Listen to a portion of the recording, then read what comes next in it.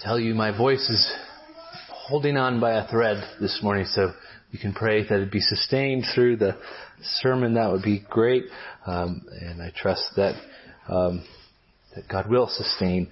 So let's turn in our Bibles or in the bulletin to the text for this morning. We'll read Acts 20:13 through 38. And I'll be preaching on 13 through 21 this morning, but this is Paul's exhortation to the Ephesian elders, so I think it'd be good to read the whole thing in context. So before we read the text, let's pray. Our Father, we need you, and our children and their children need you. So we ask you to do the work of establishing your people firmly here in this place by your word and by the power of the Holy Spirit, that we might be ones who pass on the glory of our God to the coming generations. Will you grow us up in you even one step further into maturity, so that when people see us, they see more and more a reflection of Christ and are compelled to follow. And may your word and spirit work effectively in the hearts and minds of your people in this day. In Christ's name we ask. Amen. Let's stand for the reading of God's Word. Acts 20:13 through 38. But going ahead of the ship, we set sail for Assos, intending to take Paul aboard there, for so he had arranged, intending himself to go by land. And when he met us at Assos, we took him on board and went to Mytilene. And sailing from there, we came the following day opposite Chios. And the next day we touched at Samos, and the day after that we went to Miletus. For Paul had decided to sail past Ephesus, so that he might not have to spend time in Asia. For he was hastening to be at Jerusalem, if possible, on the day of Pentecost. Now from Miletus he sent to Ephesus and called the elders of the church to come to him. And when they came to him, he said to them, "You yourselves know how I lived among you the whole time from the first day that I set foot in Asia, serving the Lord with all humility and with tears and with trials that happened to me through the plots of the Jews. How I did not shrink from declaring to you anything that was profitable and teaching you in public from house to house, testifying both to Jews and to Greeks of repentance toward God and of faith in our Lord Jesus Christ. And now, behold, I am going to Jerusalem, constrained by the Spirit, not knowing what will happen to me there, except that the Holy Spirit testifies to me in every city that imprisonment and afflictions await me. But I do not account my life of any value, nor as precious to myself, if only I may finish my course in the ministry I have received from the Lord Jesus, to testify to the gospel of the grace of God. And now, behold, I know that none of you among whom I have gone about proclaiming the kingdom will see my face again. Therefore I testify to you this day that I am innocent of the blood of all. For I did not shrink from declaring to you the whole counsel of God. Pay careful attention to yourselves and to all the flock in which the Holy Spirit has made you overseers, to care for the church of God, which he obtained with his own blood. I know that after my departure, fierce wolves will come in among you, not sparing the flock, and among your own selves will arise men speaking twisted things, to draw away the disciples after them. Therefore be alert, remembering that for 3 years I did not cease night or day to admonish everyone with tears. Now I commend you to God and to the word of his grace, which is able to build you up and to give you the inheritance among all those who are sanctified. I coveted no one's silver or gold or apparel. You yourselves know that these hands ministered to my necessities and to those who were with me. In all these things I have shown you that by working hard in this way we must help the weak, and remember the words of the Lord Jesus, how he himself said, "It is more blessed to give than to receive." And when he had said these things, he knelt down and prayed with them all. And there was much weeping on the part of all, They embraced Paul and kissed him, being sorrowful most of all because of the word he had spoken, that they would not see his face again. And they accompanied him to the ship. And this is God's holy word.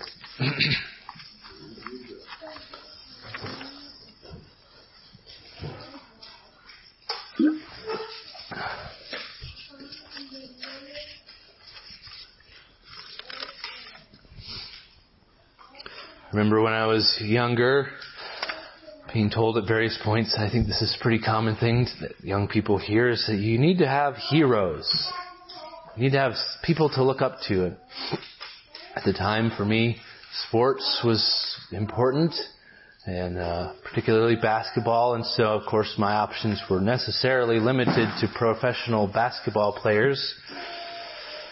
And I remember one well-loved, seasoned star player who was an outspoken Christian by the name of David Robinson. Played for the Spurs. And I think I may have read one or two brief articles about Mr. Robinson. I remember watching the NBA Finals series in 2003 between the Spurs and the Nets, and the Spurs won. Robinson went out on top, and he retired that year. And that was about the end of it for me. I in no way patterned my life off of this man that I had chosen to be my hero. I certainly did not attain to any great level of basketball success.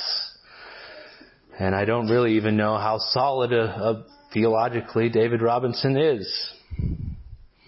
But I can list some men who I do look up to, or I've patterned my life after, or tried to, and learned a great deal. Richard Cruz, my grandfather. Ron Cruz, my father. Phil and Brian Cruz, my uncles. Bill Van Meekeren. Dwight and Andrew Zeller. Jeff Pate. Mike Wachowski. Brent Iden. And Kevin Day. Women as well. Mae Cruz. Beth Cruz at the top of the list. I think we may buy into a prevalent notion that if our decisions or our thought processes do not come from somewhere inside, from the heart, and rather they're informed externally, that we're somehow not being true to ourselves, or that we are somehow brainwashed. But to the contrary, the Bible presents example, influence, imitation, these things as integral to the structure of the covenant family of God. Psalm 78, 1 through 4. Give ear, O my people, to my teaching. Incline your ears to the words of my mouth. I will open my mouth in a parable. I will utter dark sayings from of old, things that we have heard and known, that our fathers have told us. We will not hide them from our children, but tell to the coming generation the glorious deeds of the Lord and His might and the wonders He has done. In Philippians 3:17, Paul says, brothers, join in imitating me and keep your eyes on those who walk according to the example you have in us. So imitation, emulation, example is a critical part of the Christian life. This, as I mentioned, is Paul's farewell address to the Ephesian elders. And this is the only recorded speech that we have in Acts among many speeches that is addressed exclusively to a group of Christians, which means that it sounds a whole lot like the epistles we have of Paul, because those are also addressed to Christians. Now, in a farewell address, the things that are most important, the most mission critical, the most urgent, they come to the fore. The cream rises to the top in those kind of situations. And Paul begins this address by drawing their attention to his own example, his own life. And he doesn't have to prove it to them that he's been a good example. Rather, he says, you yourselves know. It's already apparent to them. And what do they know? They knew two main things in this text. One positively stated, the other negative. They know first how he lived among them, serving the Lord in verses 18 and 19. And secondly, in verse 20, they know how he did not shrink. He did not shrink. So we'll consider this passage under those two headings, the transparent and the transparent life of humble service of Paul, and then secondly, his refusal to shrink. And before we look at those headings, we need to work on a little bit of prologue. We left off last time in Troas where Paul had raised Eutychus from the dead. He encouraged the church there at Troas. And before we discuss Paul's meeting with the Ephesian elders, we need to get him to the meeting at Miletus. So a little bit of prologue here. So again from verse 13, but going ahead to the ship, we set sail for Assos, intending to take Paul aboard there, for so he had arranged, intending himself to go by land. When he met us at Assos, we took him on board and went to Mytilene, and sailing from there, we came the following day opposite Chios, and the next day we touched at Samos, and the day after that we went to Miletus. So it's about, from Troas to Assos, it's about 20 miles of rocky, mountainous terrain across a peninsula, and as the crow flies, but it's about 38 miles winding road, so it's a significant walk. And Assos is a beautiful place. It's still a vacation destination overlooking the Aegean Sea. We don't know why Paul decided to walk. Perhaps it was cheaper to go that way than by boat. Perhaps he forgot his Dramamine. Perhaps he wanted the solitude, or he just liked walking. He surely did enough of it in his lifetime. From Assos, they sailed southward along the western coast of what's modern-day Turkey, among the islands there, and they land at Miletus, a port city about 38 miles to the south of Ephesus, again as the crow flies. And why does they stop at Miletus?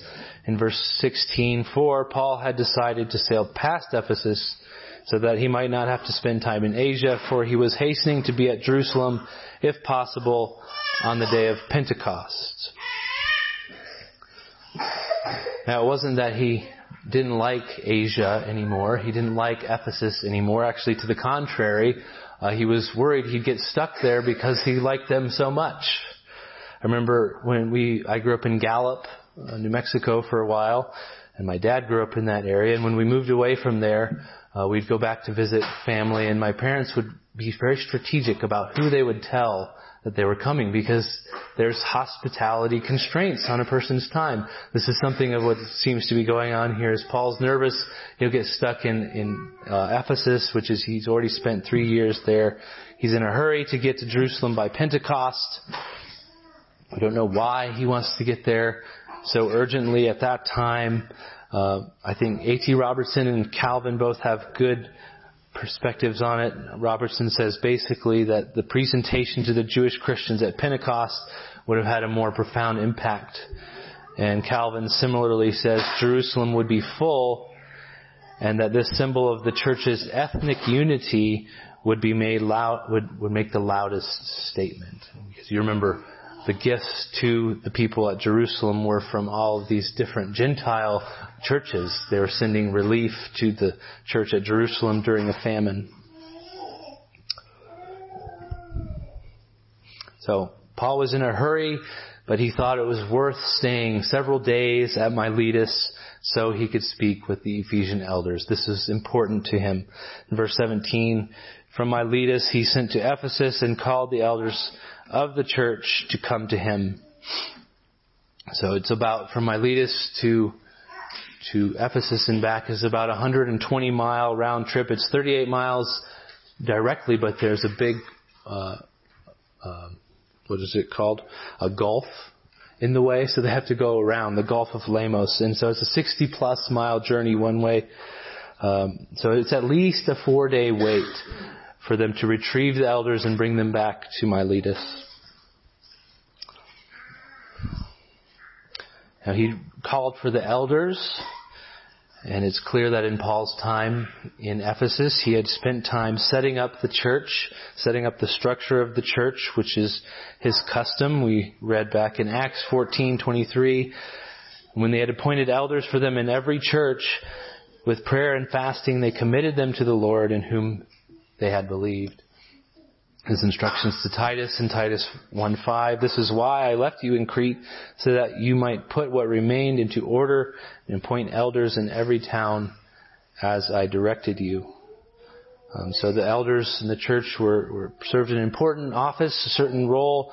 The elders of the church are tasked with the spiritual oversight of the church to shepherd the flock of God, which Paul says in this speech that was purchased with God's own blood. And this whole section, this whole scene conveys a sense of urgency and importance of Paul's message, that he would spend the time, despite his hurry, to call for the Ephesian elders and to give them this message. So that brings us up to the message itself. And again, we'll look at the first portion of Paul's message under these two headings: a transparent life of service and a refusal to shrink.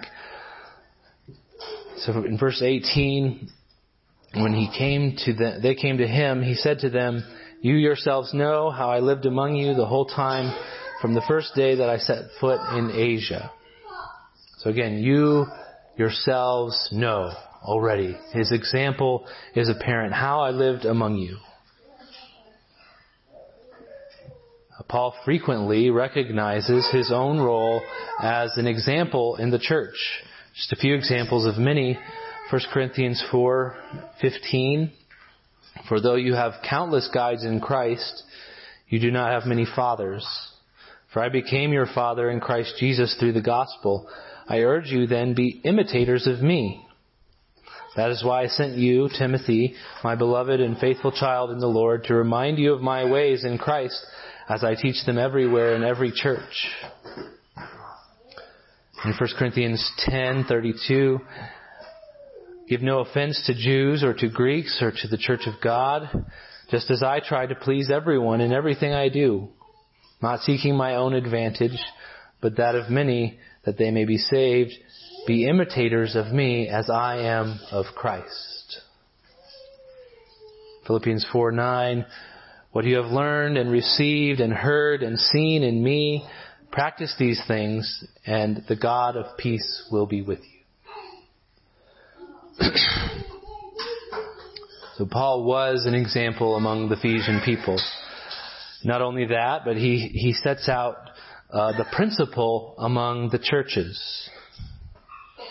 This is far from a sort of follow your heart, chart your own course, captain your own soul mentality. He presents this cascade pattern from Christ to the apostles to the mature to the whole church. We're to imitate one another insofar as we imitate Christ.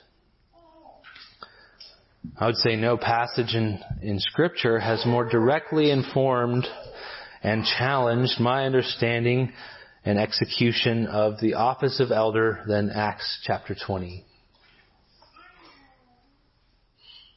But this passage is valuable for every member of the congregation, qualified or even contemplating eldership or not.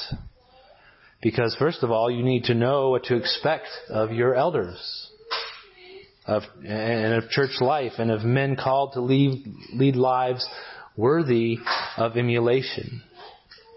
And also because of this principle of cascade emulation. Remember that all of the qualifications for elder that are listed in 1 Timothy and Titus are just basic Christian character virtues that we're all supposed to have, aside from the ability to teach.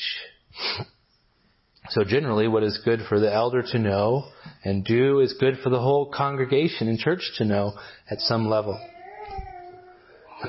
So in the New Testament, and Paul in particular presents the Christian church as a fellowship of believers nourished and knit together and joined together with the head, growing with the growth that is from God. So certainly it would be foolish to say, I'll go it alone. Not only because we need examples for ourselves, but we are also called to be examples for others. Hebrews 5 says, by now you should be teachers. Titus 2 says older women are to teach younger women. There's an expectation here that we're supposed to mature to a point where we can be examples to those who come after us.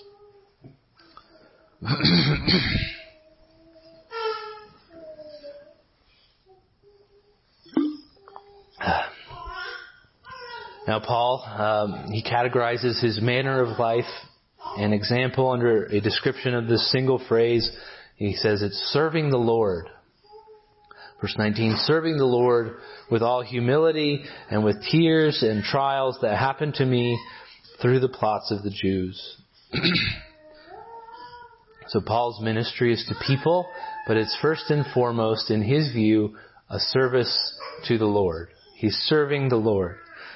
In Acts 9, his own call, 15 through 17, but the Lord said to him, go, for he, to Ananias, go, for he is a chosen instrument of mine to carry my name before the Gentiles and kings of the children of Israel, for I will show him how much he must suffer for the sake of my name. So this is his whole mission, is to fulfill this calling as an apostle of Christ. And the Ephesian elders likewise have received a calling, a post to occupy, a race to run, a station to man, an office to execute. Similar, I always think of the end of Colossians when Paul is closing the letter and he says, say to Archippus, see that you fulfill the ministry you have received in the Lord. It's a calling, something that he's supposed to fulfill, to serve the Lord in. And it's something to keep in mind as elders, that the call is to shepherd the flock of God, and it's primarily a service to the Lord. But no matter what our calling is, this is a mindset worth emulating. In the most lowly position in society to the slave, Paul says in Colossians 3, the bondservants are slaves. Obey in everything those who are your earthly masters, not by way of eye service as people pleasers, but with sincerity of heart, fearing the Lord. Whatever you do, work heartily as for the Lord and not for men, knowing that from the Lord you will receive the inheritance as your reward. You are serving the Lord Christ.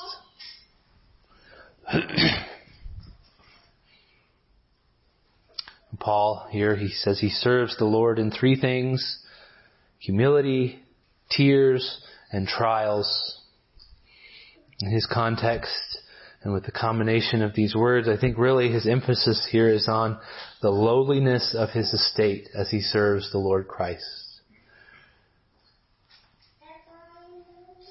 He's not like so many peddlers of God's word who promote themselves. He's not a super apostle. He's a lowly servant of Christ, taking up his cross and following in the footsteps of his master, who humbled himself, becoming obedient to the point of death, even death on a cross. Tears and trials here speak of the anguish of Paul's calling. We read in 2 Corinthians 1, 8 and 9, for we do not want you to be unaware, brothers, of the affliction we experienced in Asia. This is Ephesus. For we were so utterly burdened beyond our strength that we despaired of life itself. Indeed, we felt that we had received the sentence of death. But that was to make us rely not on ourselves, but on God who raises the dead. So tears and trials speak of the anguish of Paul's calling. And Calvin says here that his drift is that those to whom he speak may not faint through similar tribulations. Again, there's that example. And that being void of all ambition, in the older sense of the word, they may do their duty carefully and reverently, that they may not only with a patient mind suffer themselves to be despised of men, but that they may be cast down in themselves, because that man can never be rightly framed to obey Christ, whose looks are lofty and whose heart is proud. He wants to remind them of the humble state of being in the service of the Lord, just like he does with his disciples when he washes their feet.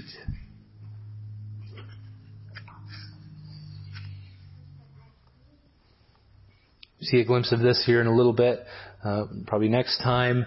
But in chapter 20, verse 24, Paul says, "But I do not account my life of any value, nor as precious to myself, if only I may finish my course and the ministry I have received from the Lord Jesus to testify to the gospel of the grace of God." And we're reminded of Christ by the writer of Hebrews in Hebrews 12, 1 through 3. "Let us run with endurance the race that is set before us, looking to Jesus, the founder and perfecter of our faith, who for the joy that was set before him endured the cross, despising the shame, and is seated at the right hand of the throne of God.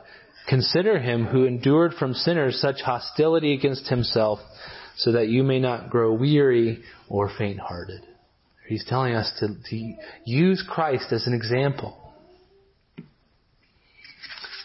This is, I think, important because in our context, the Bible character as example model of interpreting the Bible has been way overused and abused, and it's not a good method of interpreting the Bible. But also, let's not eschew the principle of emulation altogether, because it is plainly biblical. It's a powerful covenantal corporate means of growing up into Christ-likeness, and we're called both to follow and to be followed. I mean, the Great Commission is about discipleship. It's about training people.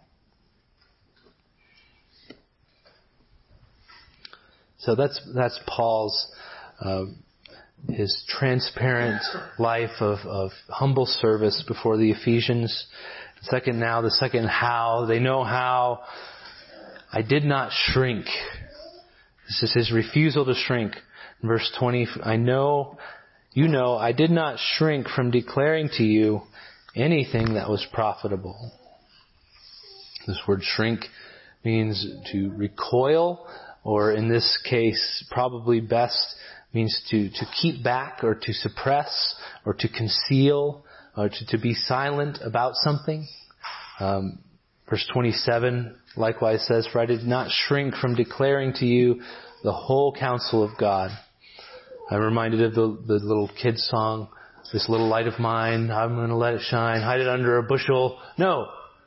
Right? That's what it means to shrink in this context, is to conceal, to put it under a bushel.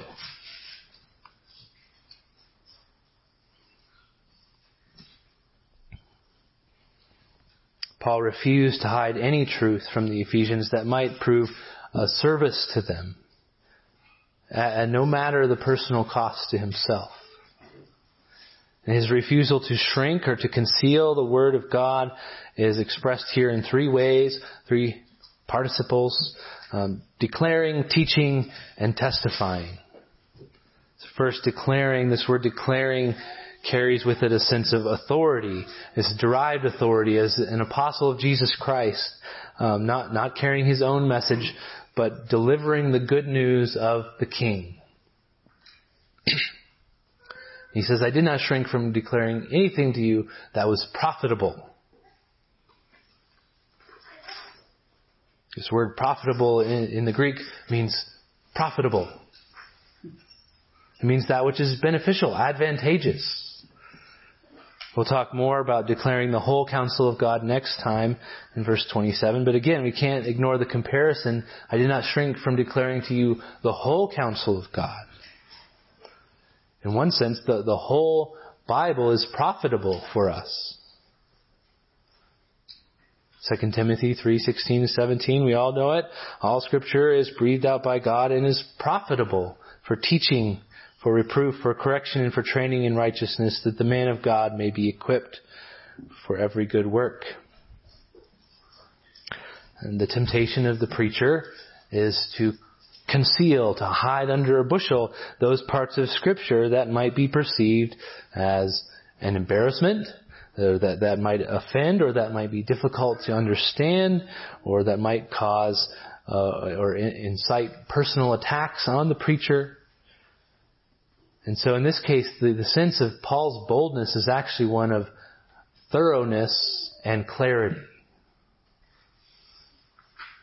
thoroughness and clarity, I think, is at the heart of true boldness, because sometimes I think we mistake boldness and brashness, or we mistake true persecution and suffering with self-inflicted disdain. On the one hand, as we read earlier, Paul does not want to give offense to anyone. He wants to please all men that he might save some, but never at the expense or the of the elision or the obfuscation of a single jot or tittle of God's word.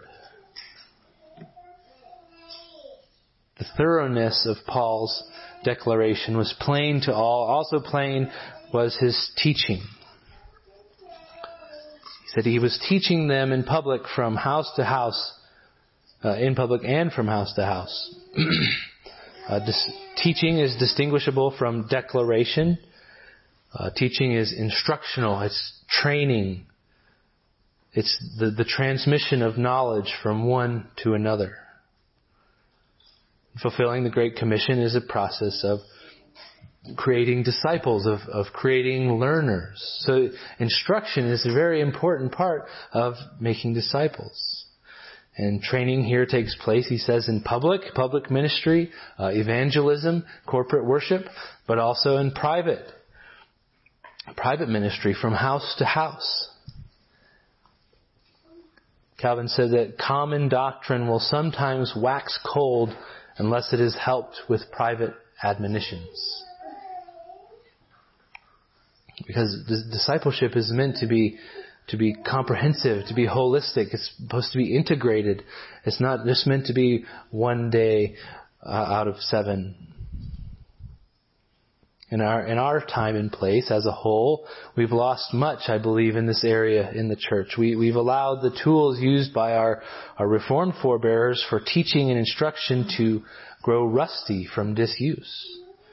Regular visitation, calling upon the elders for wisdom or when sick, family worship, catechesis, catechism for young people and adults. I just remember Sinclair Ferguson saying, the shorter catechism is for your children. The longer catechism is for you.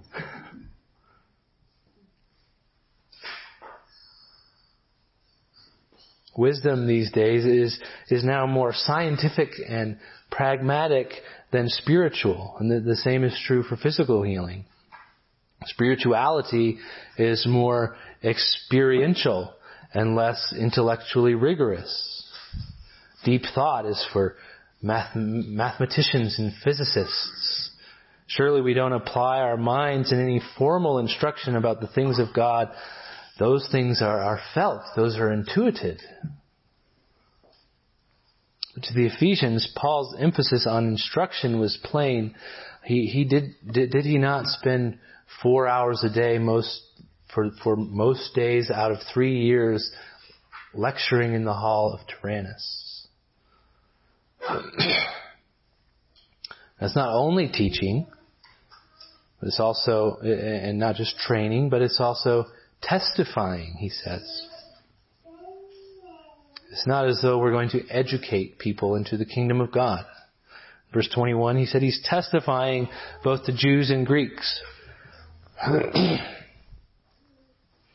Again, Calvin here was very helpful. Men are not only to be taught, but they are to be constrained to embrace salvation in Christ. I like that. Not just taught, but constrained to embrace salvation in Christ. And to addict themselves to God and to lead new life. Paul did not shrink in testifying, in constraining the consciences of his listeners. In fact, it says that he applied the same constraints across the board to whoever he was talking to Jews and to Greeks alike. And namely, those constraints are named here as repentance and faith. A call to repentance and faith. Of repentance toward God and faith in our Lord Jesus Christ. So instruction, rigorous instruction about the gospel, about the finer points of the theories of atonement, the details about the Trinity, the hypostatic union, Bible knowledge. This is all wonderful for the Christian. It's all part of the whole counsel of God. It's all profitable. But it's of no ultimate value if there is no accompanying repentance and faith. Knowledge is a wonderful gift, but if souls are not bending the knee and turning from sin, knowledge only serves for damnation.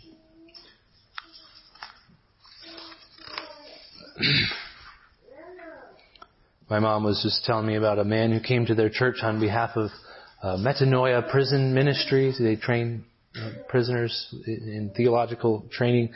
And when this man came, he said unabashedly to the congregation, I'm here to get you to join us in this ministry. And I'm good at it. Sure enough, my mom signed up to help. But this was Paul. He didn't roll into Ephesus and say, I'm just here to give you lectures and factoids that will stimulate your brain. He said, I'm here to call you to repentance to God and faith in Christ Jesus. This is a ministry that never stopped while Paul was among them. For the life of the Christian is a life lived in repentance and faith. We never outgrow or move beyond repentance and faith. So I'll just ask you in kind this morning, you're reading good books, you're studying the Bible, you're coming to church regularly, learning and growing in the knowledge of the Lord Jesus, and this is wonderful. Never stop, keep doing it. But are you also communing with the God who is the subject of that knowledge? To the point that you know your own depravity before Him with whom you have to do. Is your conscience growing in tenderness before Him? Are you learning daily to put to death the desires of the flesh? Are you daily finding sin to be more and more repugnant and the glory of Christ to be more and more compelling? And in the light shown on your own depravity and failures, are you like Adam and Eve who run and hide and cover yourself? Or are you running to your Heavenly Father for free grace of forgiveness found in Jesus? Are you learning to rest daily, not in your own performance, but in the perfect work and cleansing blood of Jesus? And are you rejoicing in the victory of Christ over sin and death and the devil? Are you eagerly anticipating His coming?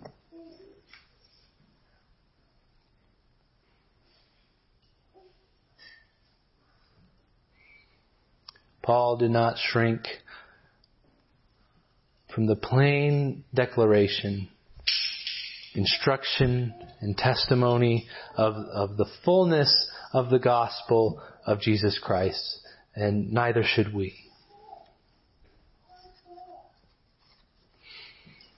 I'll close with this thought. As a family, we've been reading through Exodus, and God tells Moses, when they're constructing the tabernacle, see that you make everything according to the pattern that was shown you on the mountain.